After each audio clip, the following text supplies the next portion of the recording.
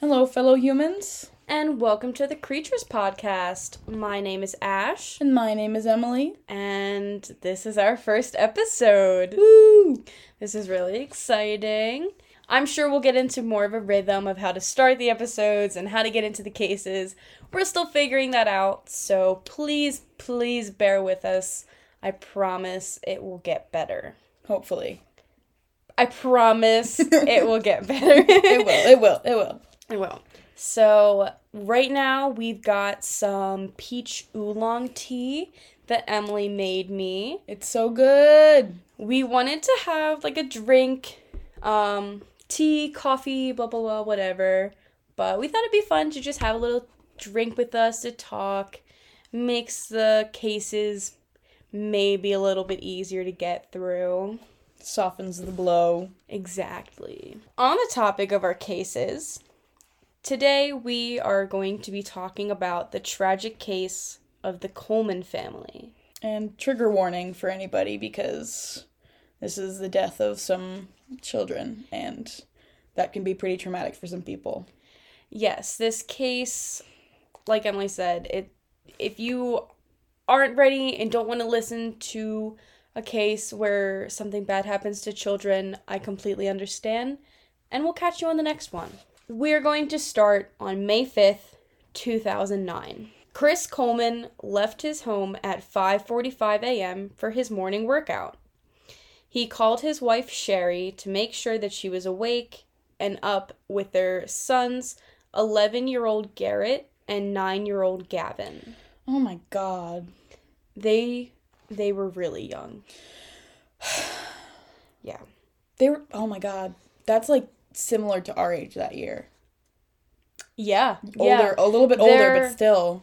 I believe, I'm going to say their birthdays and go into them a little bit more, but I'm pretty sure Gavin was born in 2000, which, if he were with us today, he'd be 3 years older than Emily and I, which is just not a good thing to think about. It's really not. These kids and Sherry, which kind of spoiler alert of who our unfortunate victims are, but they really just were gone way too soon. Now, when Chris got no response from Sherry after calling her, he texted her a few more times, still got no response, but just carried on with his workout at the gym. Now, on his way home, he called his neighbor, a Columbia, Illinois officer by the name of Detective Justin Barlow, and he asked him to go check on Sherry and the boys because she still wasn't answering. Imagine being so close to your neighbors that you can just be like, hey, can you check on, walk into my house? Yeah, I don't necessarily know if he was, going in the house, but I'm not super close with my neighbors, and I find that odd. Yeah. But to each their own, you know? Yeah. In this case, it was really helpful that Detective Barlow was there and that he knew the family. Now, when Chris called Detective Barlow, he told him that he was on the JB Bridge and that he was 5 minutes away. Detective Barlow called for another officer to meet him at 2854 Robert Drive, which is where the Colemans lived. They look around the house and they discover that a window around the back had the screen out. So seeing this as a possible intrusion, they call for backup. Backup arrive, and they enter the home. And the officers reported being hit with an overwhelming smell of spray paint. Spray paint? Yeah. Spray painted on the walls was the word punished, I am always watching, and you have paid. This sounds like a religious cult thing. A little bit. Or maybe a vengeance thing. That's the crazy thing. It's not. It's not? I know. Now, the you and you have paid, you wasn't spelled out. It was just the letter U, in text speech. I mean, I'm too lazy to type out you, so. And, you just killed 3 people. This perpetrator kind of has to get out. Yeah. Or because this happened at 6 in the morning. If the smell of spray paint, early. Like, the smell of spray paint, if it was still, like, hanging around, it must have been, like, recent. Exactly. Now, Chris arrived at home at 6:56 a.m., which was 13 minutes later. Now, remember, he said he was 5 minutes away. So this is a little suspicious, but maybe there was traffic. That cut the time, that doubled the time. Yeah. Anyway, when he arrived, officers instructed him to stay outside of the house. They went upstairs where they found the bodies of 31-year-old Sherry Weiss Coleman, 11-year-old Garrett Coleman, and 9-year-old Gavin Coleman. They had ligature marks on their necks indicating that they were strangled with a cord or a rope. Was the cord anywhere? No. Oh, okay. There was no instruments left. It was just this is what they could see. Okay. I want to go and talk about our victims a little bit because whenever I research a case, I want to know the victims. I want to be able to talk about who they were as people, and I really want to talk about them because I think too often we focus on the people who committed the crimes and not enough on the people who lost their lives. And a lot of the times those killers, if they want attention, they'll ask for attention, and that's not, like, they'll kill for attention, and that's not what we want to put light of. Exactly.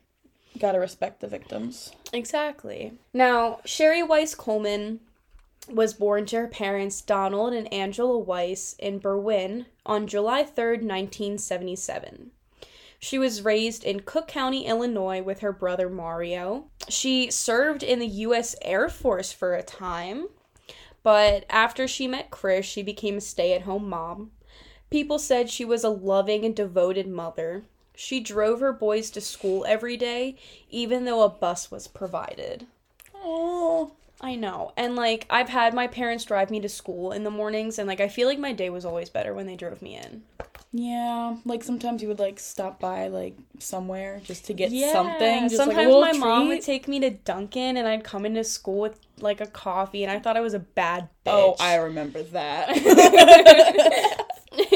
But yeah, she just seemed like she was a great mom. She really loved her boys. Sherry also had faith within the Destiny Church in St. Louis and worked with World Outreach Missions.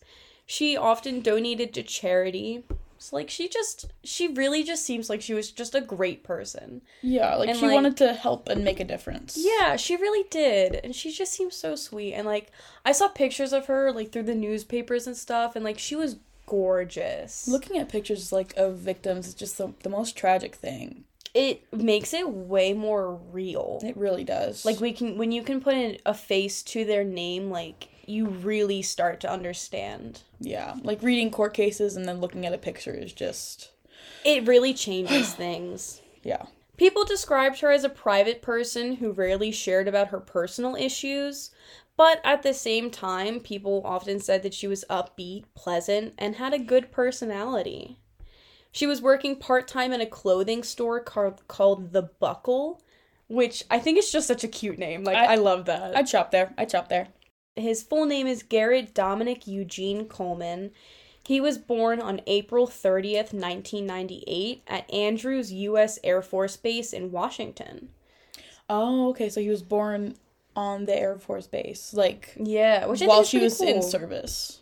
Yeah, which I think is pretty cool. Which I have heard of, like, kids being born in, like, bases and stuff, but like, I know, so he wasn't an officer, right? Because it's not, like, it's against the rules for two officers to be in a relationship with each other. We'll talk about Chris a little bit later on. She was in the Air Force and he was in the Marines. So I think I'm pretty sure they're fine. Yeah. Garrett was raised in Columbia, Illinois with his brother. Like his mom, he was a member of the Destiny Church and its youth group.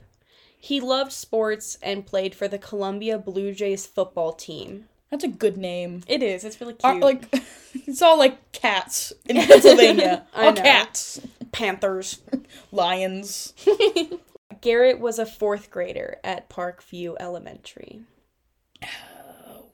4th grade. Damn. Like, my little brother's moving into 1st grade. Like, I can't. I babysat some kids in, like, elementary school. Mm-hmm. They were so little. They're babies. He's a baby. Literal babies. Like, he's a baby. Like, the books that they read, the letters are so big. I know. Gavin Christopher Coleman was born on January 25th, 2000 in Chester, Illinois. Like his brother, he was also a part of the Destiny Church youth group, and he played on the same football team as his brother. He was a 3rd grader at Parkview Elementary. So again, just a baby. Literally a child. Yeah. He's just toddling around. I know. Now, Chris Coleman was born March 20th, 1977, to Ron and Connie, who were both Christian pastors. He had 2 brothers who were also raised non-denominationally Christian with conservative values and Bible teachings. Now, I read this in a couple news reports, and I don't really even know what it means, but it said that the children were often reported to speak in tongues. Okay, so I know what that is. As someone who grew up, like, Christian, I did leave that, obviously. But in a lot of more, not radical, but a lot more, I don't really know how to explain it in a non-negative way. Kind of like more extreme. In more extreme, more like, almost, not cultish. Strict, more strict. Yeah. It's a sense where, like, your body, from what I've heard, I don't believe in it personally, but, like, where your body goes into, like, a whole, like, you're, like, connected to, like, God or, like, even the devil. It's all very, like, spiritual, and you start speaking in the, like, tongues, which is, like, either gibberish. Like Latin or, like, gibberish? Usually people don't know Latin, and I believe that most of it's, like, things. The only Latin I know is, like... Memento mori, una sanis. No. Like, Agnus Dei and, like... Frat Credo, names? like, no, like, okay. Latin from, like, choral music. Oh, yeah. Like, that's the Latin I know. Cantate Domino. As a child, Chris was described as mild-tempered and sensitive, and his father said that the first time he had to butcher a rabbit, Chris couldn't do it because he was too freaked out. Which is really sad. I couldn't. Oh, I could never kill an animal. Killing bugs freaked me out.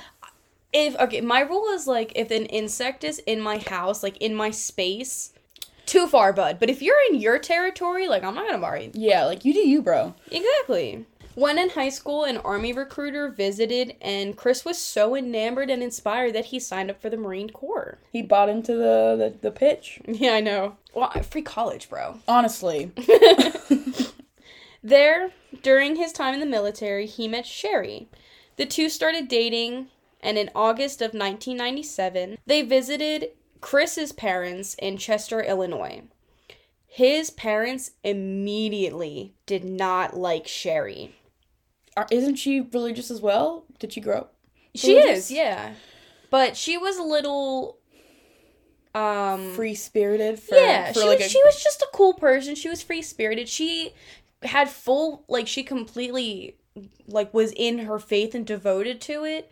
But, If you come from a church that speaks in tongues, there's gonna be a lot of... Yeah. Like, they'll look differently at, like, a chill church that just wears jeans to church. Yes. So, Ron, who is Chris's dad, said, quote, "She was a worldly little girl. Little short shorts, tattoo on her leg. Not the person we thought he'd be with." So, we can see how they felt about her. Calling someone worldly is... That's an insult. It's never positive. It's not positive. And the short shorts, the tattoo. 20. She's not a little girl. Yeah. She's 20. She may be young. She's not... Don't call her a little girl. And don't call her worldly either. Like, shut up. Oh my goodness. It's fine if they didn't like her. But their reasons are kind of bullshit. Yeah. Besides the point. They're literally judging her because of their, like, religious values. Yeah. I don't want to bash anybody religious. Yeah, so... That's the difficult thing. This isn't necessarily a bash on religious people. It's just the way they are using their religion to hate on her. Yeah, I don't really like. They're using it as an excuse. They're like, right. We don't hate it. It's just that God hates it. Right. God doesn't give a crap. Now, Chris and Sherry eloped in private soon after, even though his parents really didn't like her. That's really cute. Oh, no. A few months later, it was revealed that Sherry was pregnant with their first son. So I think this was part of why they got married. Yeah. But Premarital sex is a no-no. Yes. According to Chris's parents, he immediately regretted the marriage. But that's according to them. And I don't know how trustworthy they are. They're unreliable narrators. They are. Look at you with your English words. Chris, after his time in the military, worked at Joyce Meyer Ministries, which was located across the river in St. Louis, Missouri. He was the personal bodyguard of Joyce Meyer, who was I don't really know how to say this, televangelist? Oh, yeah, it's a televangelist. Yeah. It's like...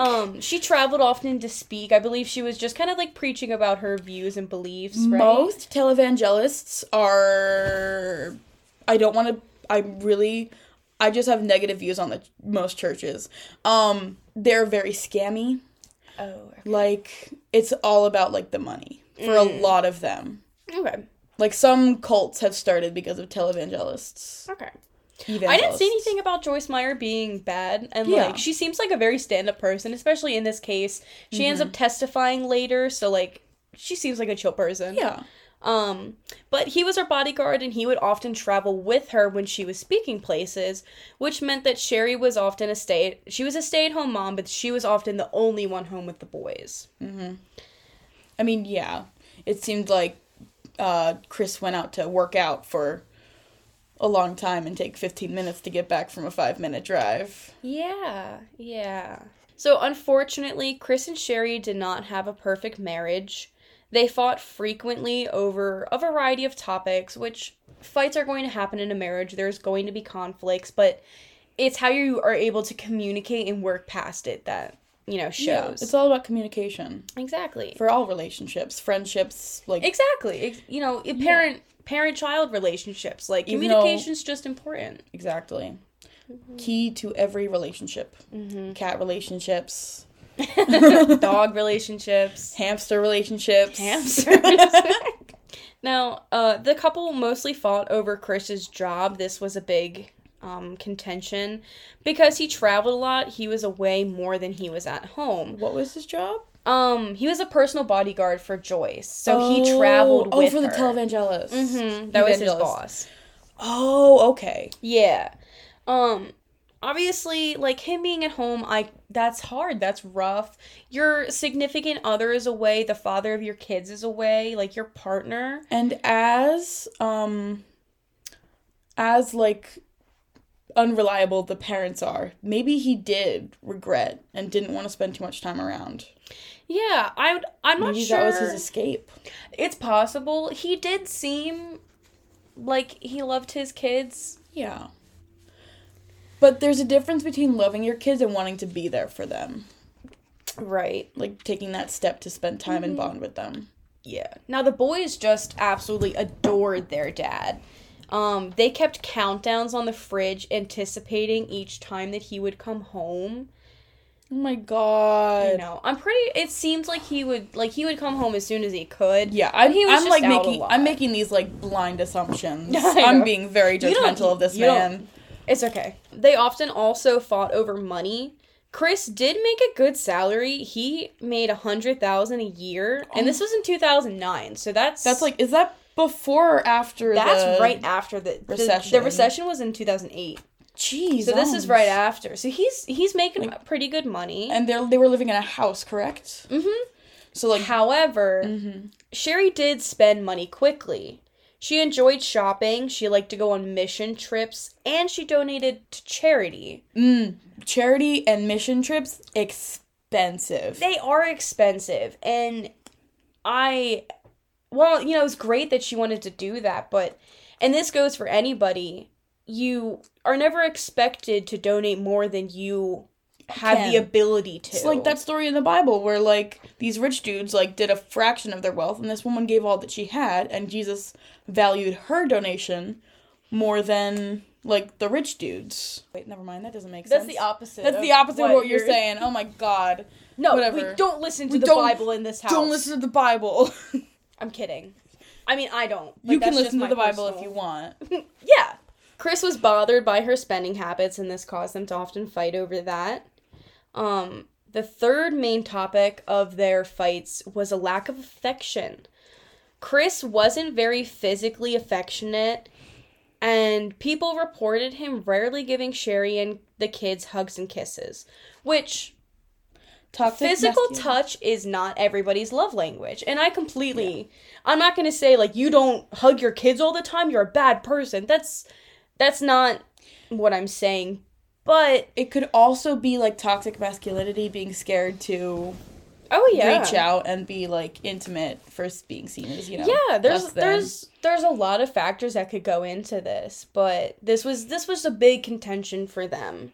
I don't like it. Yeah. Sherry had once confided in a friend that Chris wasn't even affectionate during sex. It was just, which like... I think that's really where the problems start to come in. Stone-faced, like...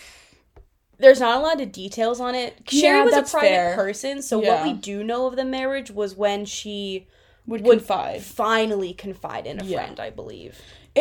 People should talk more about their sex lives. Yeah, just to see, like, you know, because things could be happening that's, like, not okay. Some people, I mean, spousal rape is a real thing. Yeah. And some people don't even know that. And so, like, if one spouse is like, let's do it, and they're like, and the other one's like, I'm not interested, and they're like, well, I married you, so there. Yeah, that's never how that works. It's never how it works. You still need consent even if you're together and married or dating or in a partnership. Any of the above. You always need consent. Like, that ring and shared taxes does not, like, remove consent with that. Exactly.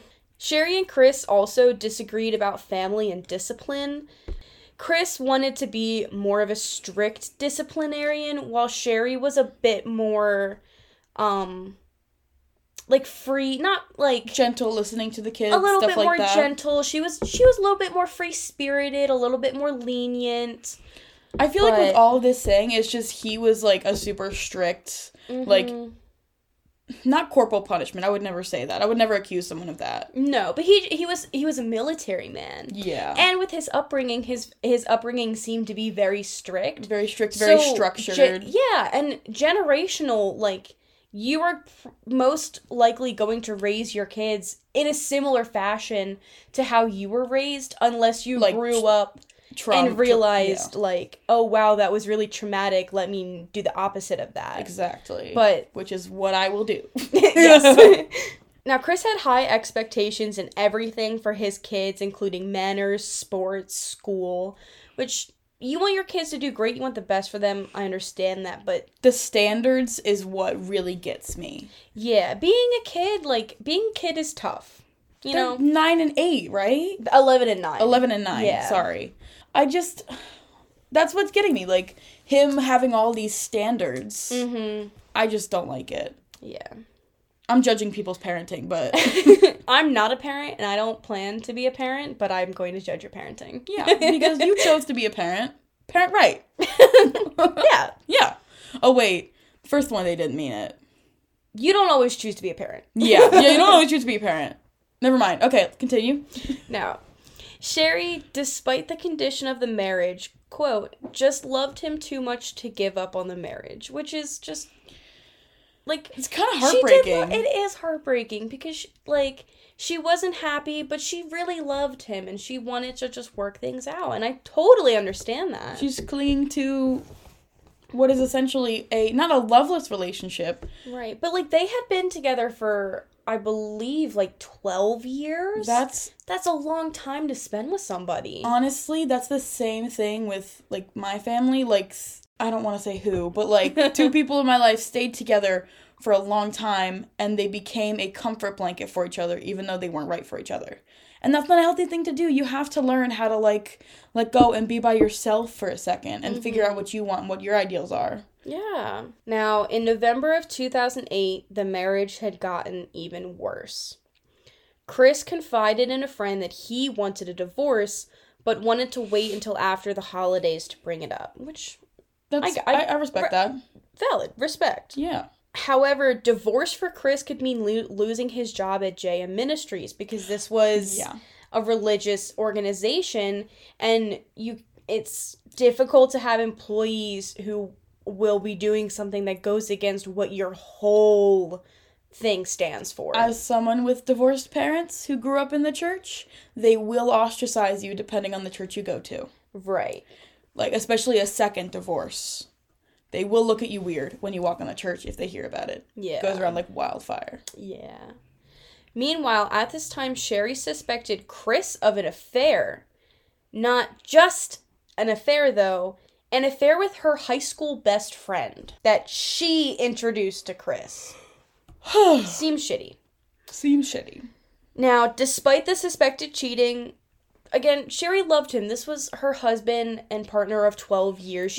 This was the father of her kids. The person she chose. Yeah, she was determined to make this work. She really wanted it to. Have they tried, like, therapy thus far, or have they not?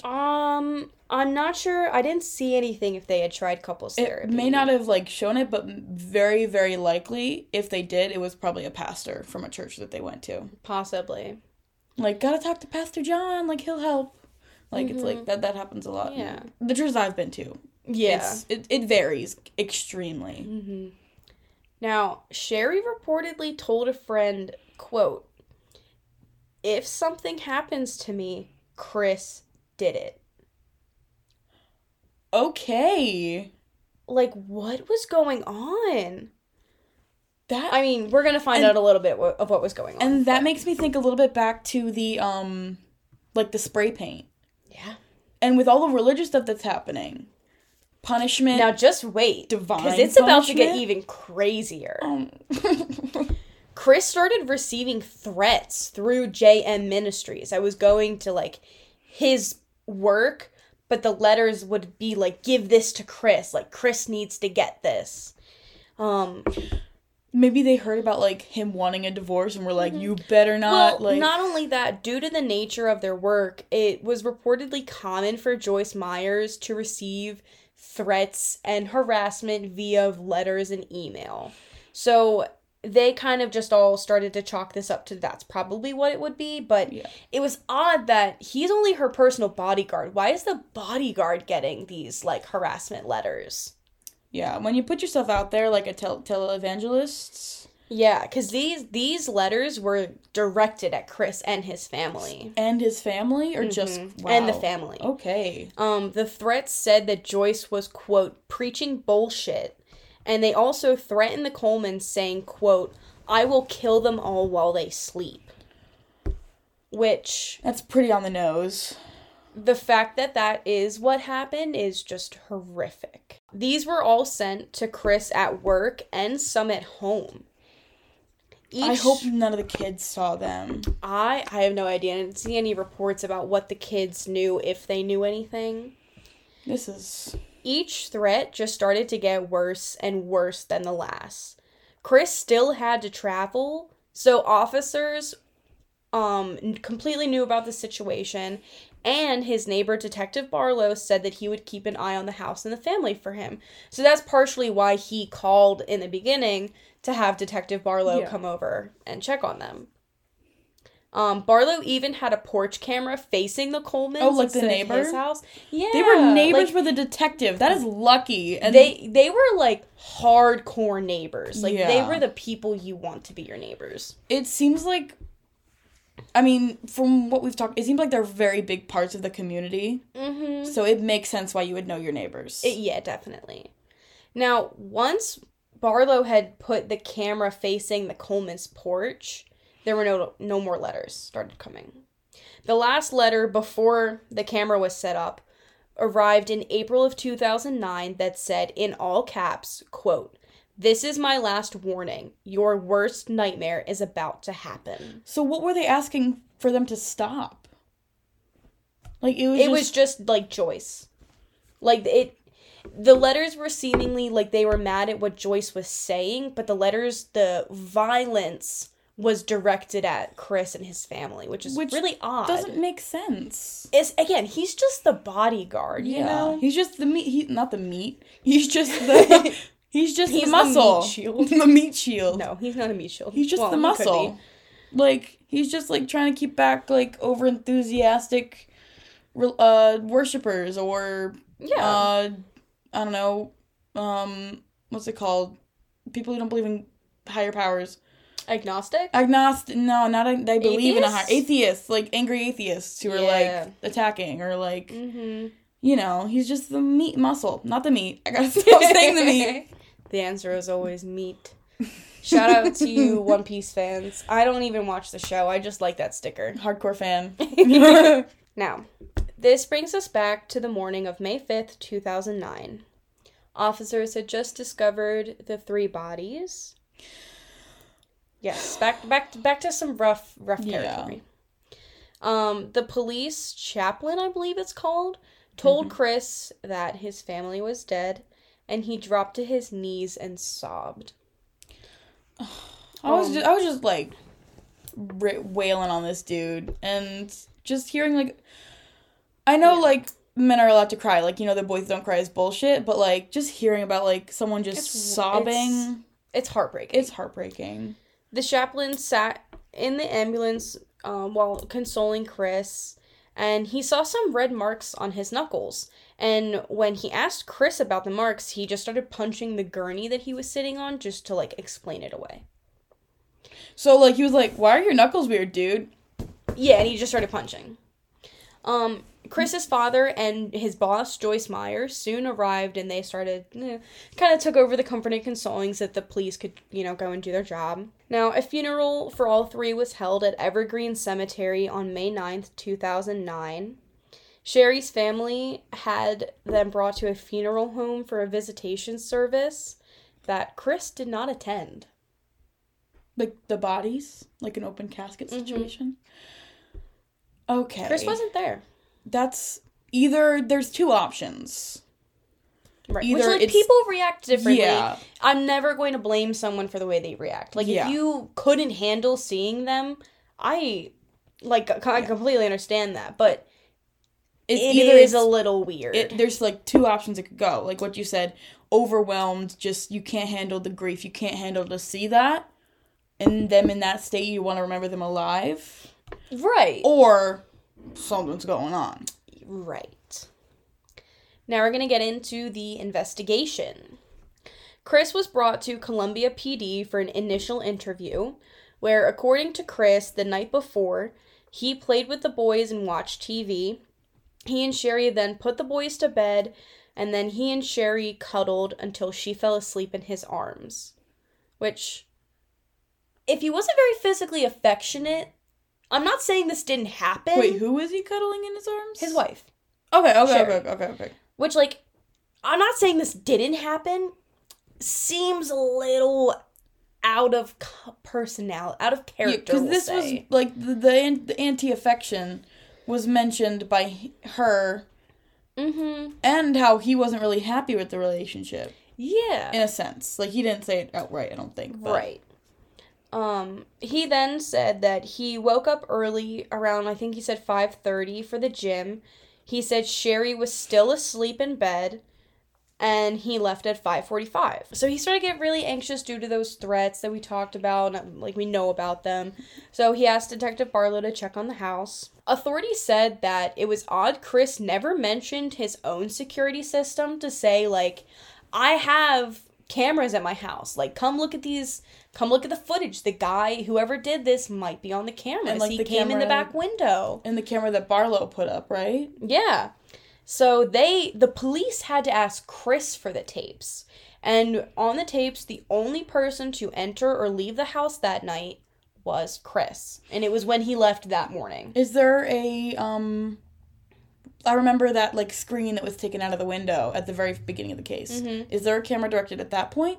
I'm not sure. It doesn't say. Okay.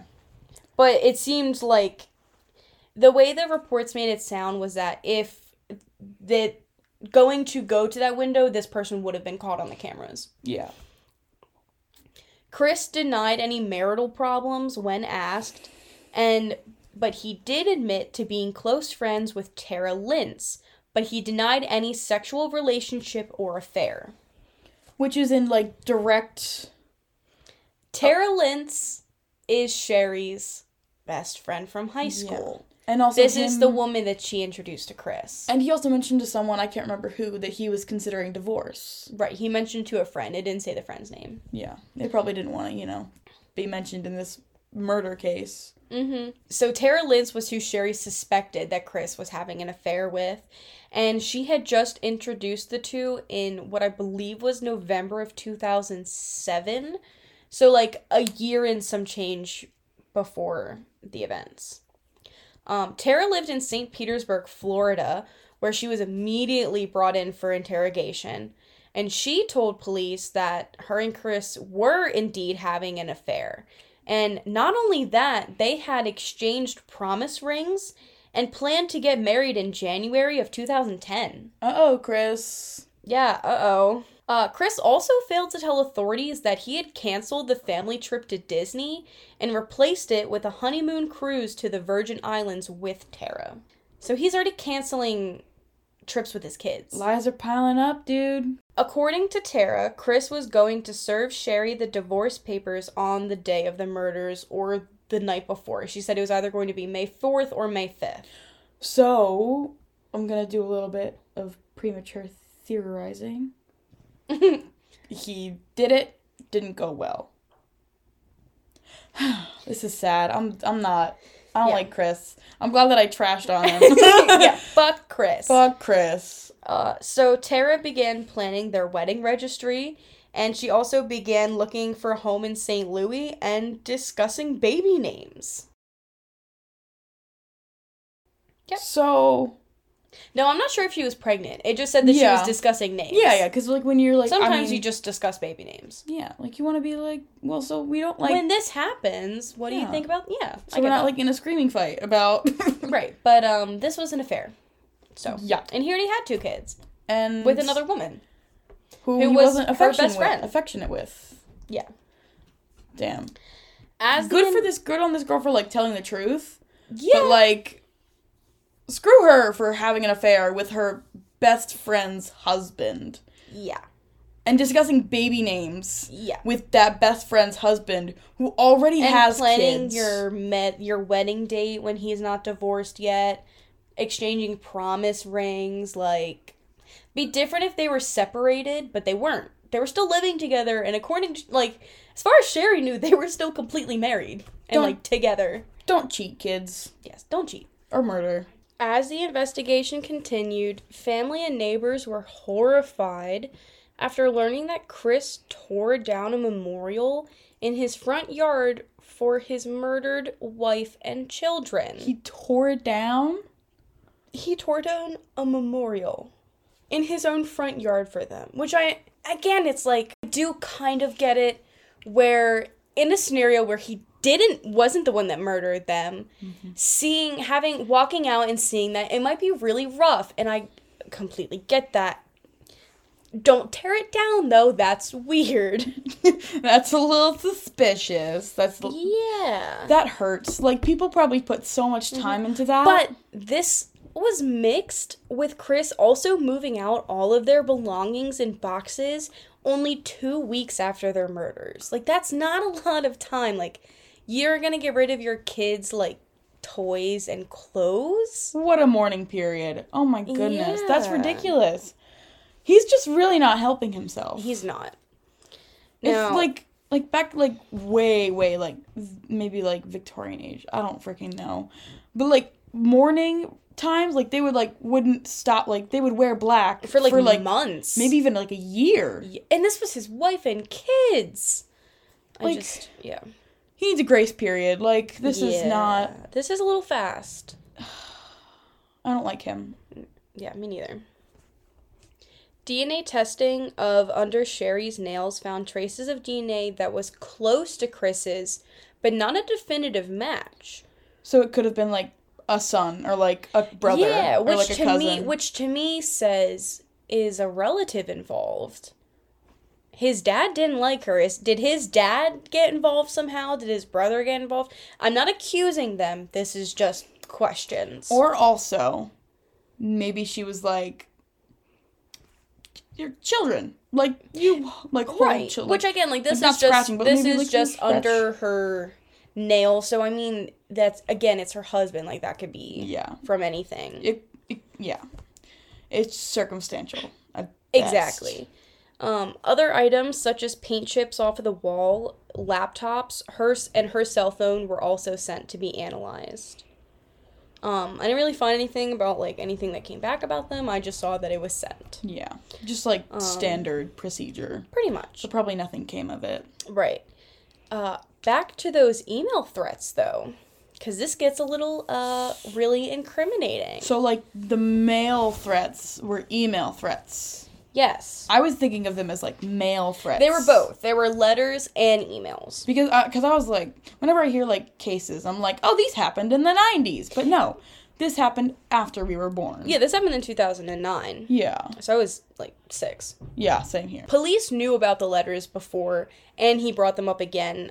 Detective Barlow also knew, especially being a neighbor.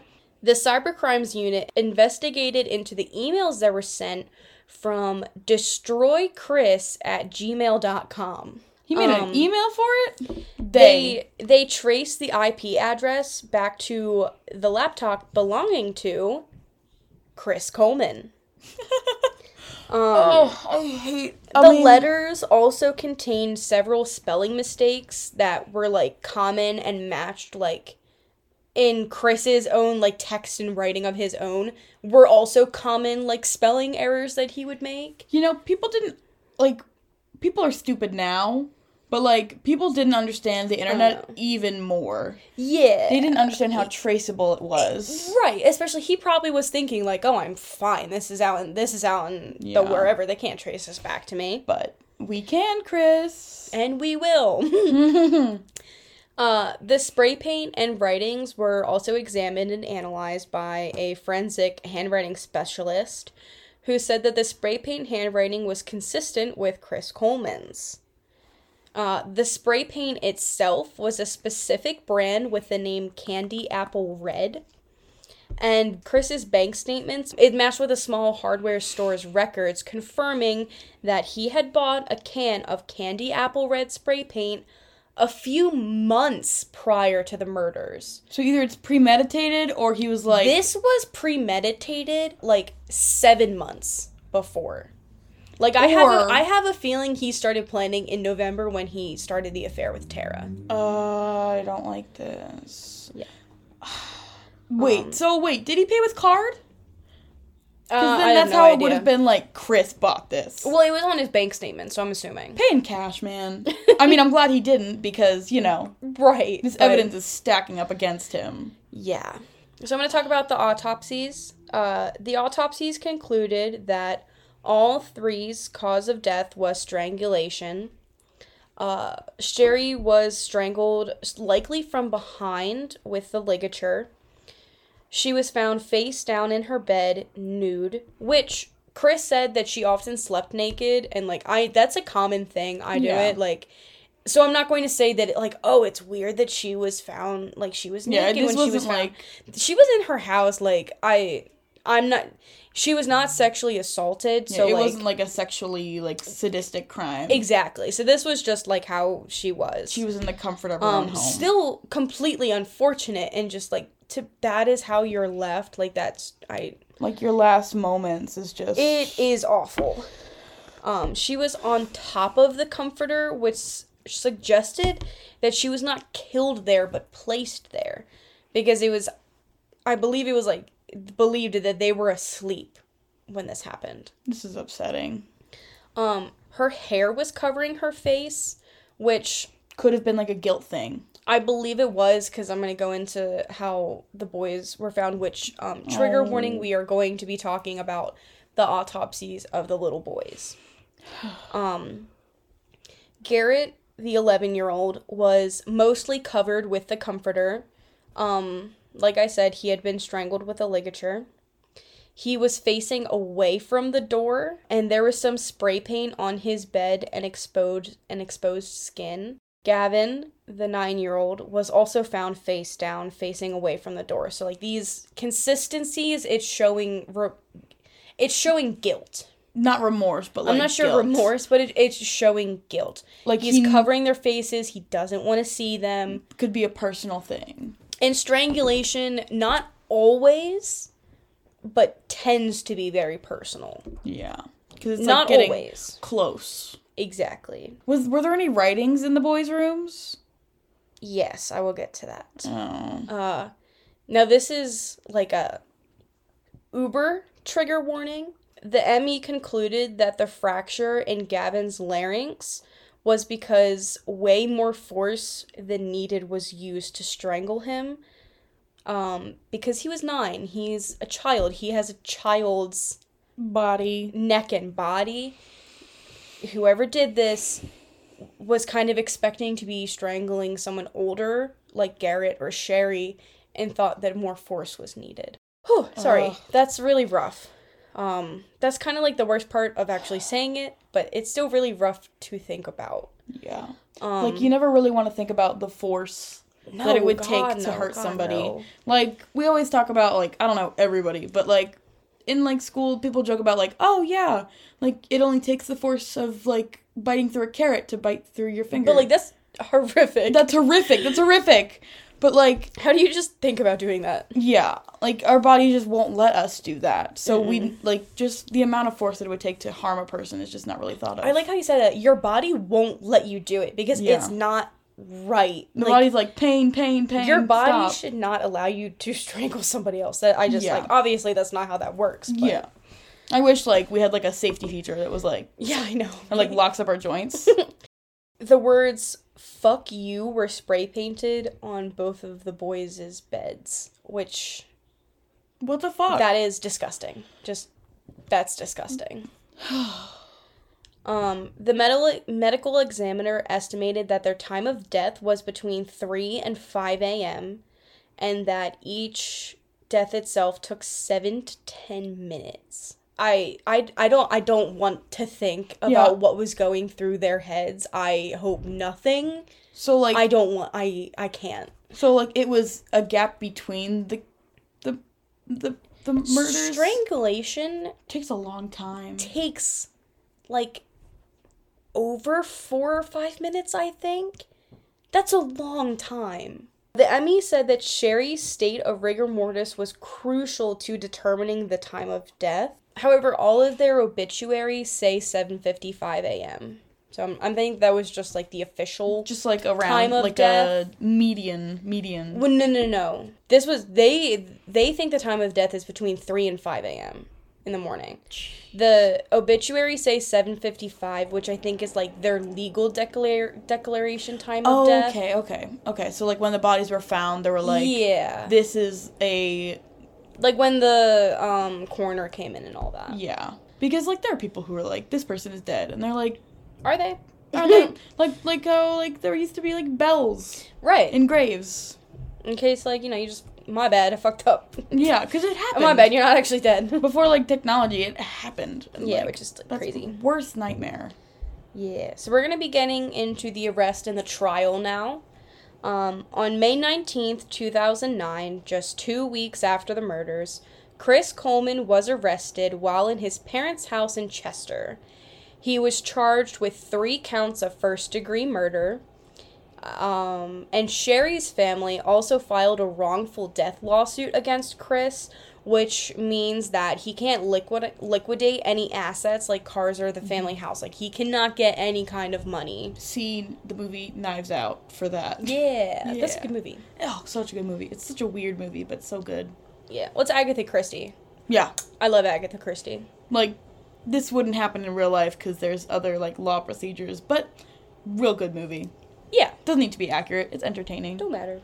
While Chris awaited trial, some friends came forward and said that Chris told Sherry he wanted a divorce, but she didn't want it. Which, I mean, like, that's entirely possible. She was committed to keeping the marriage alive.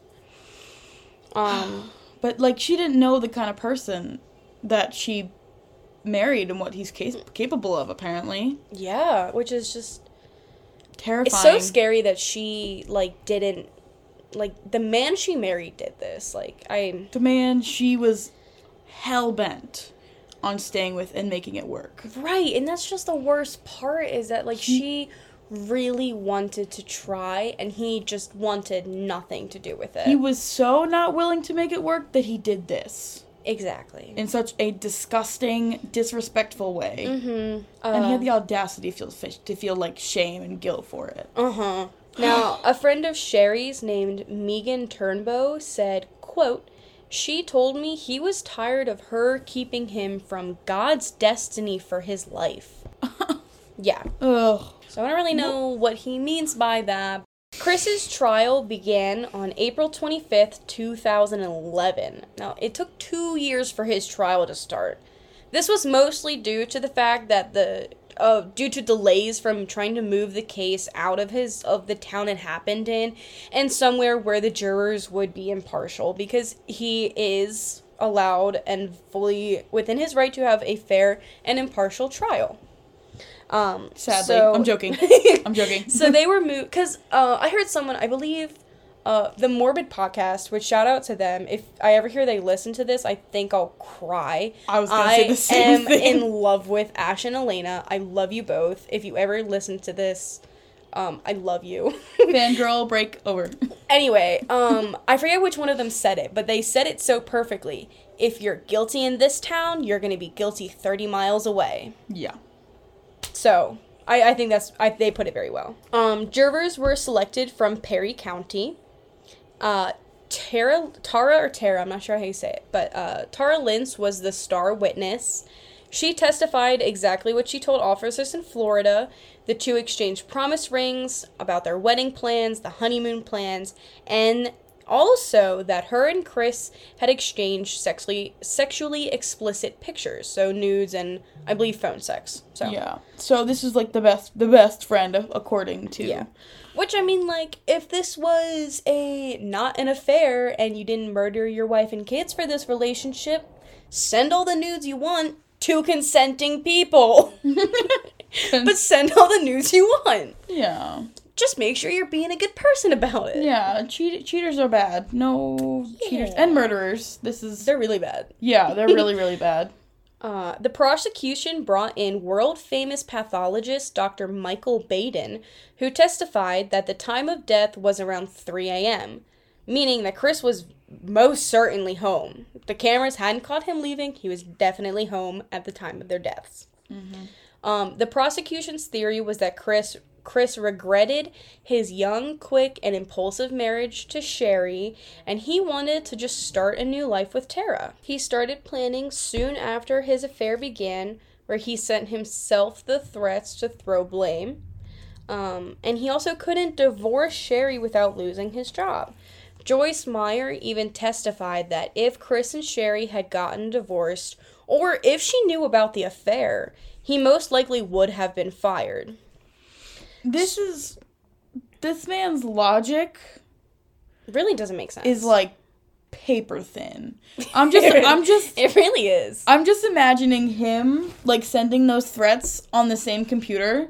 Like his own personal laptop. Yeah, I'm like imagining him like sending like, stop doing this, stop Joyce evil mean, and then like going back to his own email and like confirming a doctor's appointment. Like what? So, the prosecution's belief was that these horrific actions were planned for months.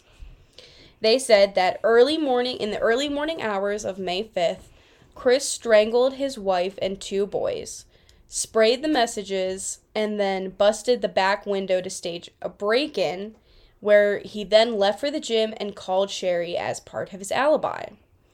Callback to when Chris was driving home. What should have been a 5-minute drive ended up being a 13-minute drive. The prosecution brought this up. They believed that this was done intentionally so that he wouldn't be there when the bodies were discovered. Call back again to the marks that Detective Barlow asked about his knuckle, or the chaplain asked about on his knuckles. Oh yeah, and then he just started punching away to explain it. That was weird when you said it. That was weird when it first happened. Like that's like gym rats like on like steroids. Yeah. Like unless he practices like boxing in the gym, which does not sound like he does. Yeah. It's like, yeah, not really good for the look. No, not at all. Chris's defense said that someone else, perhaps a serial killer, was responsible. Were there any active serial killers? Not that I could find. They also said that Chris's laptop had been hacked to send the threats. Which, I mean, like, is totally possible, but the cybercrimes unit didn't find anything And, to like, prove that. The linguist, the the expert? linguistic and the handwriting specialist, like, they both said, like, yeah, this is probably it. Yeah, they were like, he's bad at spelling, and this is why. Yeah, like, I mean, this might offend some people, but, like, how old was he? Like, imagine being, like, 30-something and you can't spell. You know, about that. You Sorry, texted me. It's bad. Sorry, it's the English major in me. On May 5th, 2011, which is exactly 2 years after the anniversary of their death, after 15 hours of deliberation, Chris was convicted of 3 counts of first-degree murder. He did not receive the death penalty, but he was sentenced to 3 life sentences without the possibility of parole. You know, I don't believe in, like, death sentence. Mm-hmm. So, yeah. Yeah.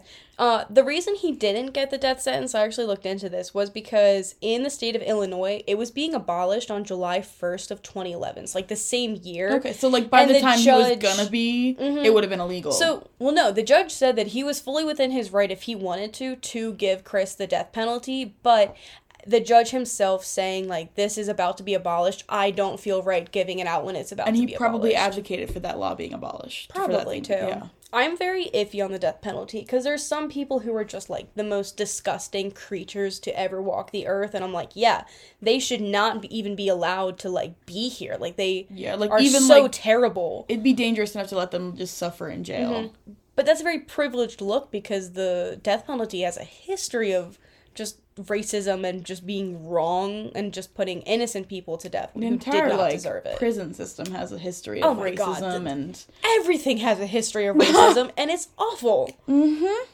Chris was sent to Pontiac Correctional Center in Illinois, and in June 2011, a judge denied his request for a retrial. So fuck you, Chris. Yeah, fuck you. Trying to get out of your murder. Yeah. Is there any mention of what, like, the affairee has done? She wasn't a part of this. Like, okay. She was not tried. They didn't look into her. It seems like she didn't know anything about the murder. She just wanted to marry him. Did this all happen in Florida? No, this happened in Illinois. She lived in Florida. So that's how she. She was. Yeah, there was no way she was a part of this because she was in Florida. And he was then transferred to Dodge Correctional Institution in Waupun, Wisconsin, in August of 2011 for safety reasons. So, he killed his wife and kids. Like, child murderers, especially in jail, get absolutely fucked up. Child crimes are I hope he got his ass beat. Mm-hmm, mm-hmm. I hope he got his ass beat. Just deserves. Yes. Desserts?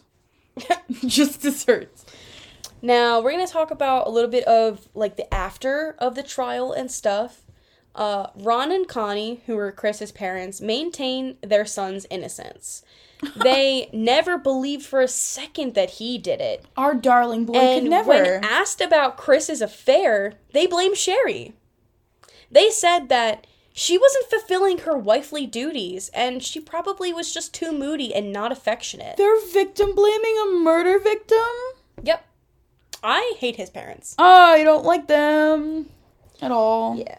So, you know, they were super Christian and had all of their beliefs when it came to her tattoos and wearing short shorts, but their son had an affair.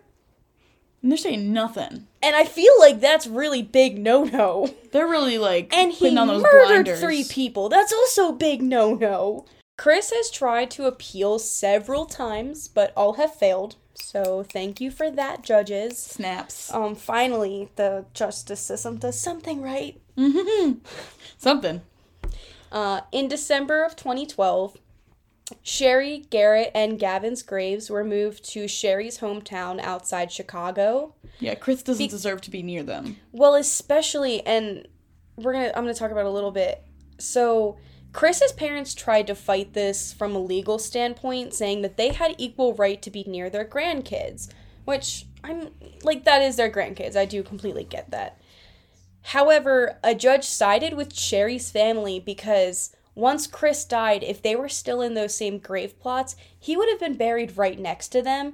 And the judge said that no convicted murderer deserves that kind of power over his victims. Exactly. That was premeditated. That was shown as premeditated in his, like, exactly. So sentence. thank you to that judge for, like, really respecting the victims and the family. He doesn't deserve... No. I don't think we mentioned any of her family at all. But a little bit. They lived, They probably don't really want to, like... It was really hard to find information about them because Sherry was a private person, and it seems like the family has tried to, keep that going. More on their own. Like, there's some families who, sometimes do a lot of, like, charity work or, like, awareness after, a loved one dies, and obviously not everybody is required to do that by any means. Personally, I believe the Weisses, their last name is. I believe they've been kind of quiet about the whole thing. They haven't done a lot of interviews and stuff like that. I understand that. Yeah, completely. It's so That's tragic. Really hard to lose. Like, not only are you losing your daughter, but you're losing your 2 grandkids, too. And I'm hoping that where they were moved was closer to that family. It was. It was Sherry's parents who had them moved, and they were moved, so... Sherry lived, like, right outside Chicago, Illinois, and Chris's parents lived in Chester, Illinois, and the graves were initially near Chester, and they wanted it moved. Yeah, and I hope that those family members were able to mourn in peace. Now, Ron and... So, the bodies were exhumed and moved, but Ron and Connie left their grave markers there because they had paid for them. They're gonna get their money's worth. Yeah. Oh, I hate them. And this is really interesting. I found that their home on Robert Drive has been sold twice since the murders, which I think is just kind of interesting. It really does sold twice? Their house. Like, the house. I don't think it's haunted, but, like, there's gonna be some kind of juju. taboo in there, and it's not. It's... Yeah. You're right. Bad, like, vibes, bad air, bad, like... Bad everything. Bad everything, because that was, like... a very, very heinous thing that happened in that house. Oh my god. It's horrific. 3 lives were cut way too short by a very selfish, idiotic man. That's the worst part. Like, this crime was so selfish. And, like, not that he would make it okay if it, like, worked out for him, God forbid. I take it back. Like, he's not a man. He's a creature. Yeah. That's why we're calling it the Creatures Podcast, because he's a creature. Roll credits. Don't roll credits. Don't roll credits. Because I want to give a quick shout out to the Midwest Crime Files, which is a blog and podcast, and I got a lot of my information from that. They laid it out really well, so I was able to follow along with, like, the timeline and then the autopsy, or... like, the court documents themselves. They did a really great job of putting the information together, and it was a great source to go to. Plus, the episode was really good, so I recommend it. We talked about Morbid. They didn't do anything for me for this case, because I haven't covered it, but Morbid, I love you. She's a fangirl. It's fine. So, yeah, that was the really, really tough case of the Coleman family. It was indeed tough. Like, you've told me, like, when we were planning this, you've told me other cases. But, like, I don't know. This one is rough in a different way. It really is, because... Like, so I researched a case, and we're going to make it into an episode, but it's the Junko Furuta case. Mm-hmm. That one was really, really rough. It was horrific. But it was rough in a different way. It was monstrous. Yeah, this was... tragic, and... the acts of one man trying to... not a man. One creature trying to basically dip out on all of his responsibilities. Yeah, it's like he used them as, like, a trial family, which is not how you do that. And if this poor... like, it's so... this isn't her fault in any way. I'm not, like... I would never say that. But, like, if... like, the what ifs... there's so many what ifs... that could have changed this. I know. Like, if that religious, like, stipend, if that religious, like, taboo wasn't there of getting divorced. Mm-hmm. He had other ways out, but, like... I feel like his pride wouldn't let him. Yeah. He had to have some kind of control in it. Yes. Which kind of goes in hand with, like, the character that I was really getting from a lot of people, was that he was just a very controlling person. Especially, like, we talked about, like, the discipline. Yeah, he was very strict with his kids, and, I mean, like, each parenting style of your own. Yeah. But he seemed a little extreme with it. A little.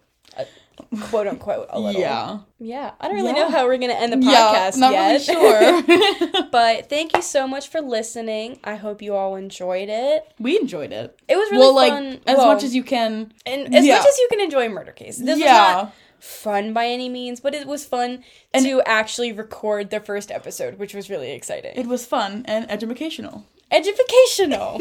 So, thank you for listening. Humans. Fellow humans.